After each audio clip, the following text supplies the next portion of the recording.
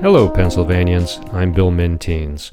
I recently wrote a profile for the Sentinel newspaper about Steve Bloom, the well-respected former Pennsylvania State House representative for the 199th District from 2010 to 2018. Steve and his family have lived in North Middleton Township for many years, and the Sentinel thought that readers would like to get an update on what Steve's been doing since running unsuccessfully for a U.S. congressional seat in 2019. I conducted this telephone interview with Steve in December of 2020. I hope you enjoy listening to it. Total running time is about 30 minutes. And by the way, did you know that a subscription for home delivery of the printed Sentinel newspaper comes with full access to the Sentinel's digital products? Of course, digital-only subscriptions are also available. Just go to cumberlink.com/members/join for more details. Sign up today. Here's the interview. It starts with Steve discussing how long he's lived in North Middleton Township. My wife and I moved here as newlyweds when I was starting to attend the Dickinson School of Law. Okay. We moved here right after both graduating from Penn State and getting married. Gotcha.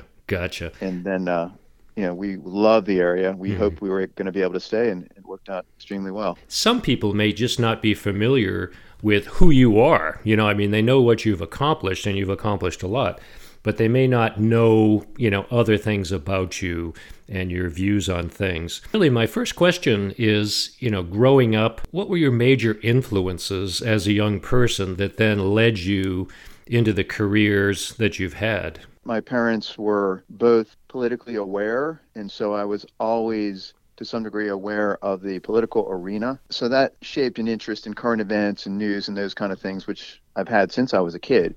Role model-wise, really, the strongest role models for me were my two grandfathers, one of whom was an attorney and one of whom was a medical doctor. They both were inspirations to me in terms of, that I could do something that would be important and make a difference and help make the world a better place. Mm-hmm. And so ultimately, given my my distaste for blood and guts and gore and my interest in reading and writing and speaking, I chose the path of going to law school and decided to start a private practice of law here in Carlisle. That's where it originated in terms of influences on me growing up. Did you have any relatives that entered politics at all? Entered politics, no. My mom, though, was pretty active with some political candidates and things. I can remember as a little kid her blowing up balloons in the house, getting ready for some coffees with candidates and stuff like that, and dropping off things in mailboxes and whatnot. Mm-hmm. So you were exposed to at least the campaigning to a certain degree of what politicians Correct. had to go through. Yeah, sure. Correct. No, that can but be. It wasn't my expectation to actually get into politics. Like back at that time when I decided to go to law school, I was anticipating practicing law, which I did, of course, for 20 some years before actually running for office. As I scanned the literature, Steve, about you, articles written about you, it appeared to me that faith and religion are very important to you. And how has that influenced your life and your decisions throughout life? I came to faith as a young adult, so I hadn't grown up in a church background. It became very important in my life at that time in my 20s, and it continues to be, and something central for my wife and I in our relationship and raising our kids who are all grown now. It's been central. Like I feel it's the thing that's helped me to be able to, as a flawed human being like we all are, to be able to make a positive difference and to see the world in a manner that allows for a sense of compassion and duty to try to make it better. Do you think, Steve, that our religious freedoms are threatened these days? What's your perspective on, I know that's a big question, but do you think that there's a threat to the freedom of religion these days? I think there's always going to be a threat to all of our fundamental constitutional freedoms.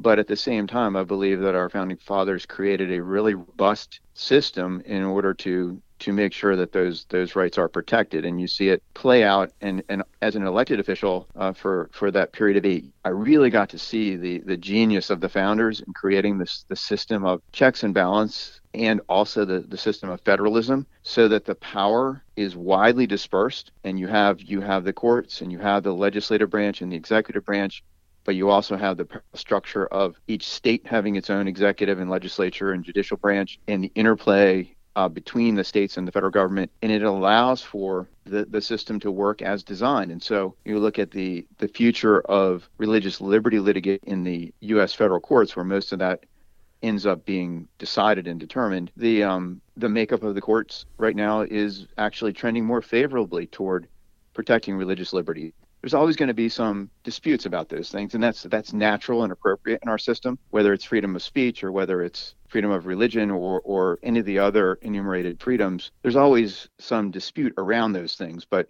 I do have confidence that the system that our founders designed is ultimately going to continue to protect those liberties.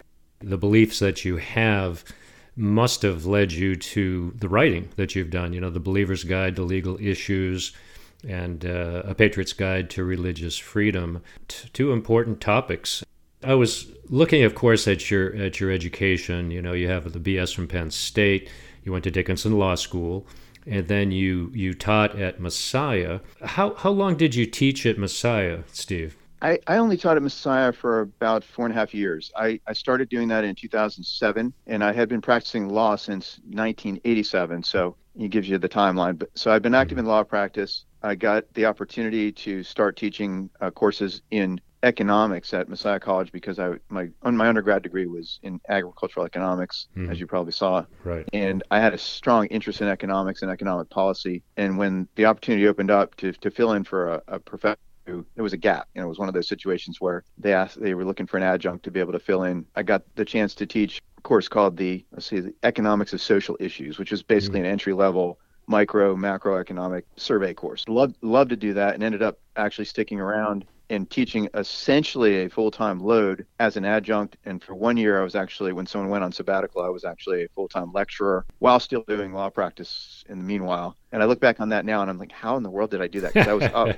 I was up so late every night when I was teaching. Yeah. I had to do my prep and write exams and grade exams and papers and all that. And I was living college student hours again, but I was way too old for it. How old were you at that point? How old were you? At that point, I would have been, I guess, so I was born in 61, late 40s. So ended up teaching for 4.5 years. And then when I got elected as state representative in 2010, I thought that it might be possible to at least teach one section of my econ course, but I did that for one semester, and it was, with the legislative schedule, it was too much, nearly impossible. Too much. I had to tell them that I just can't do that anymore. How old were your kids at that point? At that point, my kids were actually in high school and or college. Whole lot of time away from the family and doing things you may have preferred to be doing, but a good experience anyway.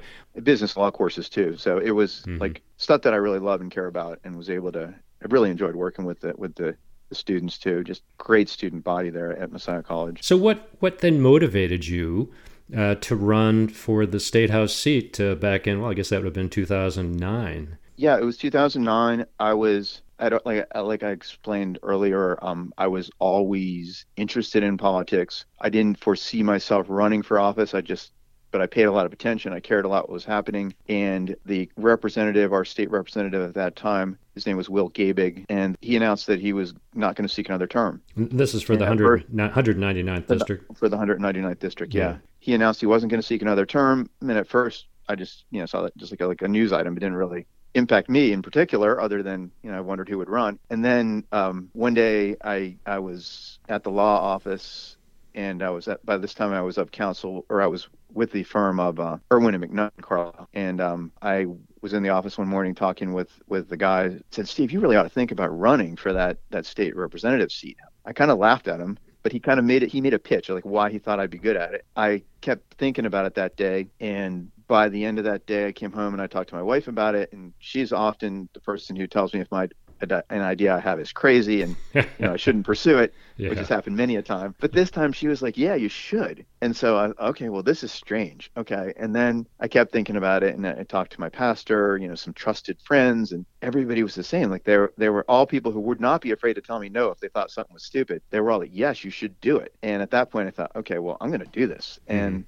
ultimately I ran in what turned into a 7-way Republican primary for that seat. And it was contentious. It was intense.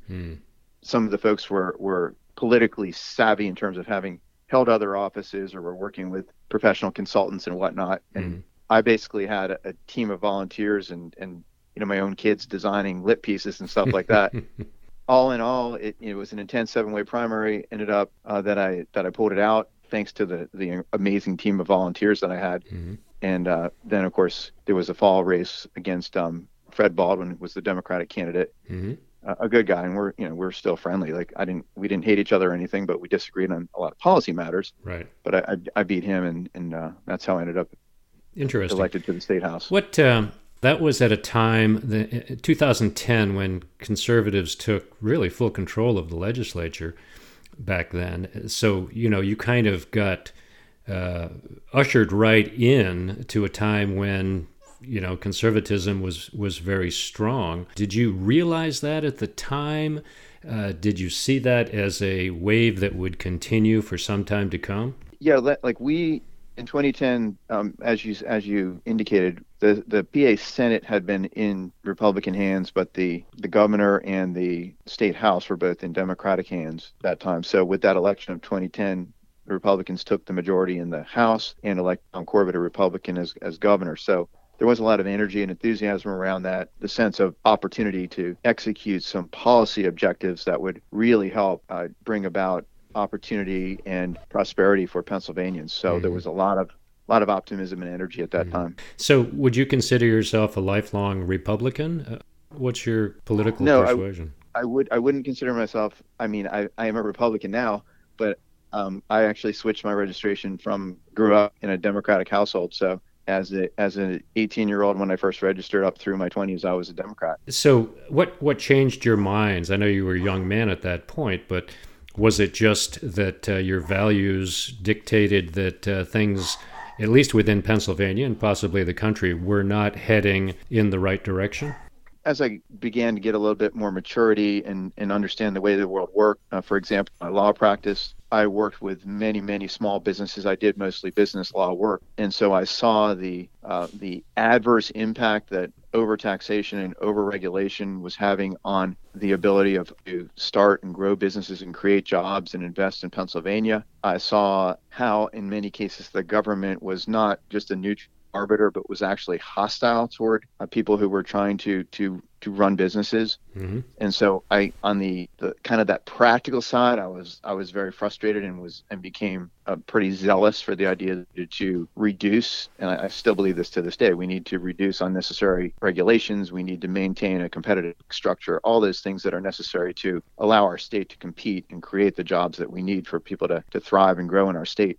I also, during that time, it was a time of, my sort of maturing beliefs around my Christian faith, and I became strongly pro-life. And so that also helped make the decision easy for me that given my values, my life experience, and also my understanding of economics and how important free market economics is to the opportunity for the masses to permanently rise from poverty to prosperity. Yeah. All that kind of combined for me to fit the mold of a conservative, which is what I am and what I was then and what I still am now. Your kids were still relatively young.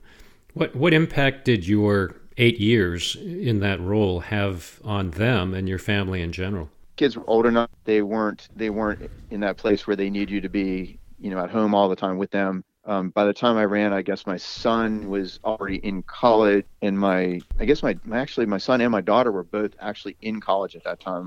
My youngest was still in high school, and so they got involved to one degree or another with the campaign. My son the least, because he's an engineer, and he was pursuing the end of his college career, getting a job as an engineer and that sort of thing. Mm-hmm. My daughter, who was a media communications major at that time at Asbury University in Kentucky, she helped, again, as I mentioned, design a lot of our brochures and flyers for the campaign. Nice. My younger daughter, Katie, and some of her friends would often help with knocking on doors and those sorts of things. Mm-hmm. And I always remember at the end of that hard-fought first primary campaign, when we had won and we were starting to clean up and put away all the huge, we had tables with piles of paper and things on them and everything. Yeah. Katie was like, I missed the campaign.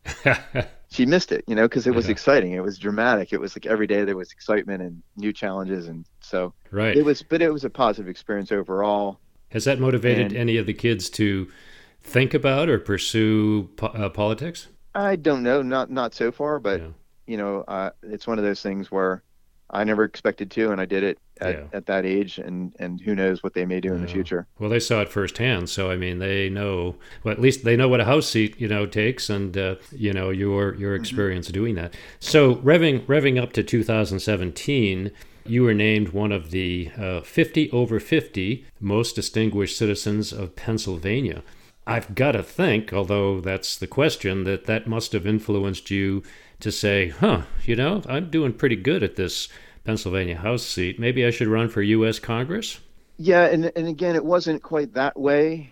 It was more like the only reason I ever ran to begin with is I felt like I could make a difference. I felt like I could be a positive force in the legislature. And I would ask myself that the term. And every time before I would run for reelection, I would say, do honestly ask myself, are you making a positive difference? And I felt I could answer that yes. When our congressman at that time, Lou Barletta, announced that he would not be running for reelection, it was almost like deja vu at that first moment I had 8 years before, where Mm, all of a sudden there was this opportunity to potentially have a larger sphere of positive influence, but it wasn't going to be easy to attain. yeah. Like, it's not easy to run for Congress. Everyone knows that. And No. so at first, quite honestly, I said I wasn't going to do it. I planned to just continue to run again for another term in the state house. But I kept thinking about it, and there were a couple ups and downs where it turned out for a little while, it seemed like the seat was going to open up, and then it wasn't. But ultimately, when it became very clear that the congressman was not going to run for reelection, my wife and I again had one of those very sobering Mm, moments where we had to make a decision. right. I knew that if I ran for Congress, I would not run simultaneously to retain my the state Oh, representative seat right. for the 199th. I could legally, but I knew myself well enough to know that if I'm going to do it, I have to be all in.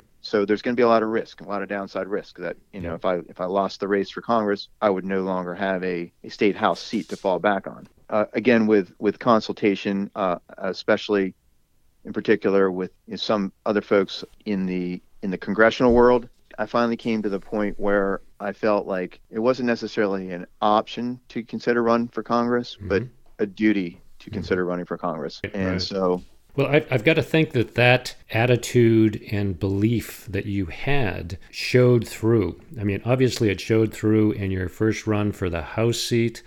And I'm thinking people who elected you then saw that same enthusiasm and, quite honestly, honesty. At that point, probably was needed.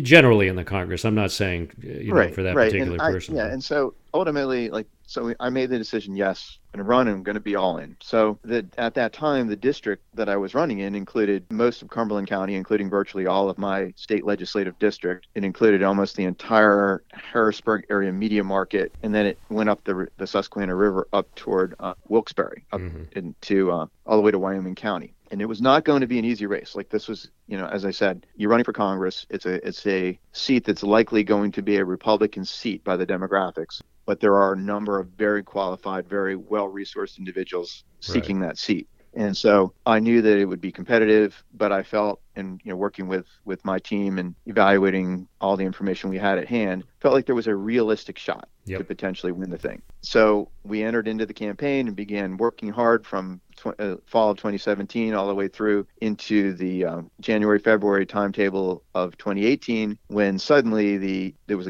a case filed in the Pennsylvania Supreme Court, or in the Pennsylvania courts, made its way to the state Supreme Court, and suddenly we found that the map of the districts had been drastically changed. And I'm talking drastically. We Yeah. were the first district that I was running in, originally planning to run with. Not, it had my media market. It had the state house district I had been representing, and it consisted of 9 counties. The new district placed my house on the opposite end of a new district that ran the other direction. So it ran west and south out of for the most part, cutting off almost the entire state house district and not including like the core of the Harrisburg area media market. And it Mm-hmm. was 10 counties. So at that point, it was another moment of reassessment. Mm-hmm. But again, there was a reasonable path. It wasn't going to even be more challenging than the other district, but still a reasonable path. And it turned into was an 8-way Republican primary in this Yeah. new district, but with a short timetable to get to know these new counties and try to make an impact. So everything became compressed and difficult, and it was Mm-hmm. very long. It was out to Westmoreland County. So Wow.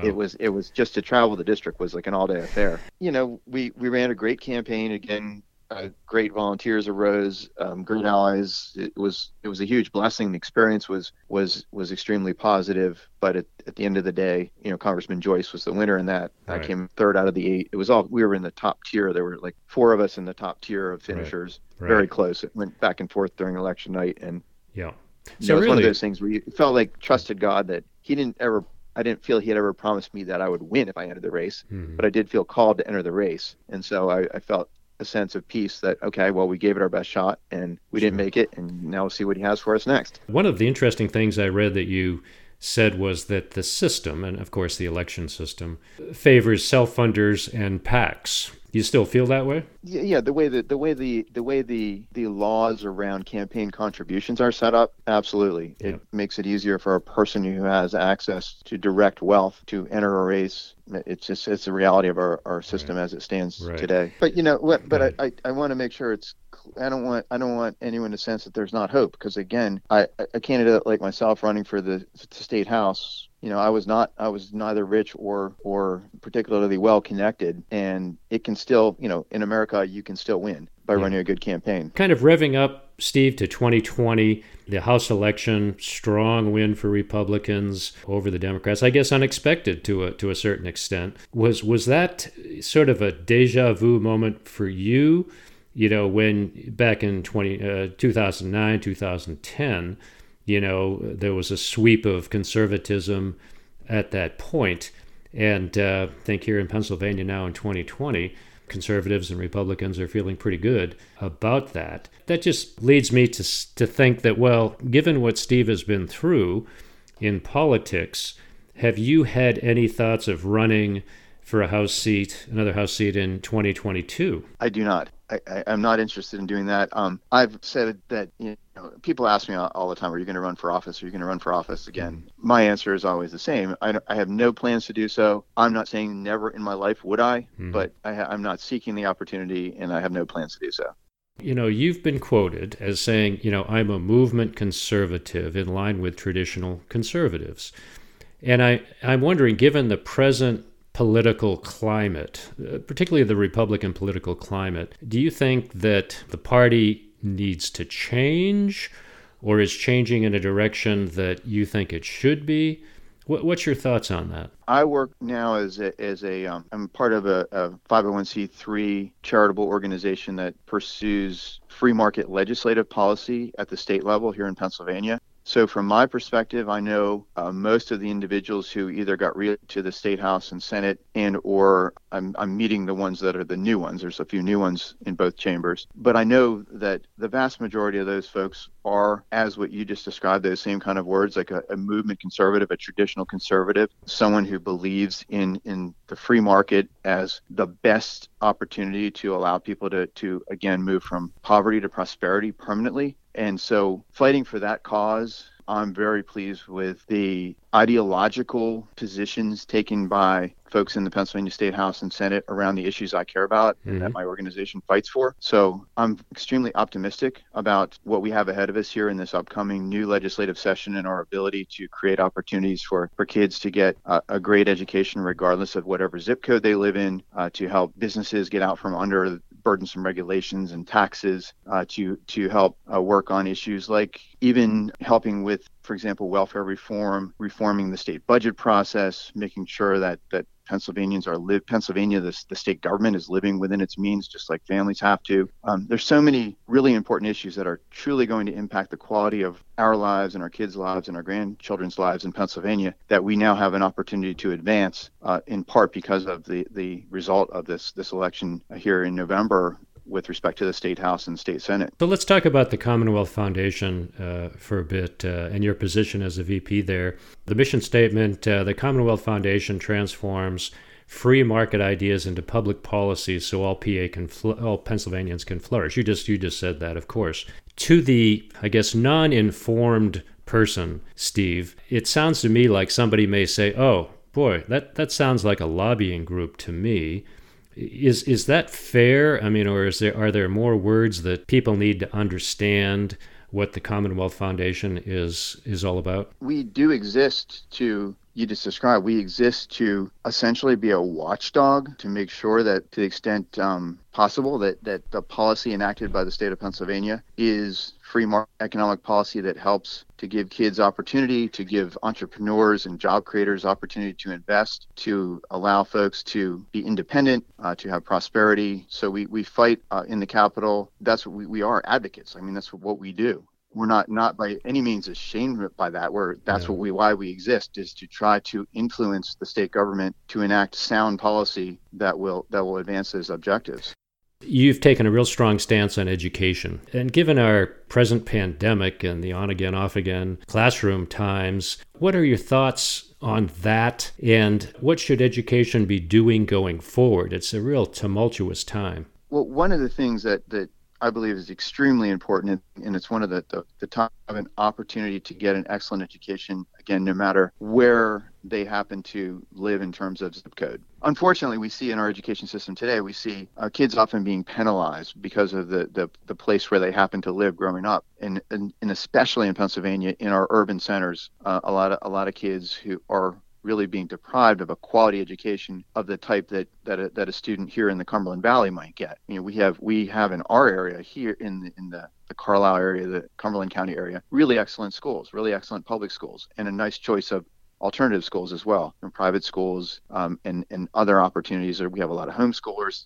There's a diverse educational opportunity here, and kids are mostly getting a good education, even despite some of the challenges of the pandemic. But for kids in some of our urban centers, they are really being left behind and not getting that same kind of opportunity. So things that are crucial are programs like the EITC, the Educational Improvement Tax Credit, and the OSTC, the Opportunity Scholarship Tax Credit. That's a policy that the Commonwealth Foundation fought for some years ago. It was first enacted, and we've been fighting hard every year to expand it so that more kids can get access to the help they need to get scholarships so that they can attend schools that will actually be able to educate them, rather than disastrously failing in dangerous public schools in their neighborhood that simply aren't serving the students well. We fight for the opportunity to have a robust charter school alternative, including cyber charters, which in particular in the pandemic have proven to be leading the way in terms of how do we educate kids when they can't actually be in a classroom for safety reasons or health reasons. And so we have a thriving charter sector in Pennsylvania, but it could actually be much bigger. There's a lot of demand for not only for charter schools, for other alternative modes of educating kids is going to work during these difficult times of restrictions and shutdowns and so forth. So you have a lot of parents exploring more either homeschooling or what they're now calling pod-based learning, things that allow for students to still get a good education despite sometimes not being able to be in a traditional classroom. So that kind of flexibility is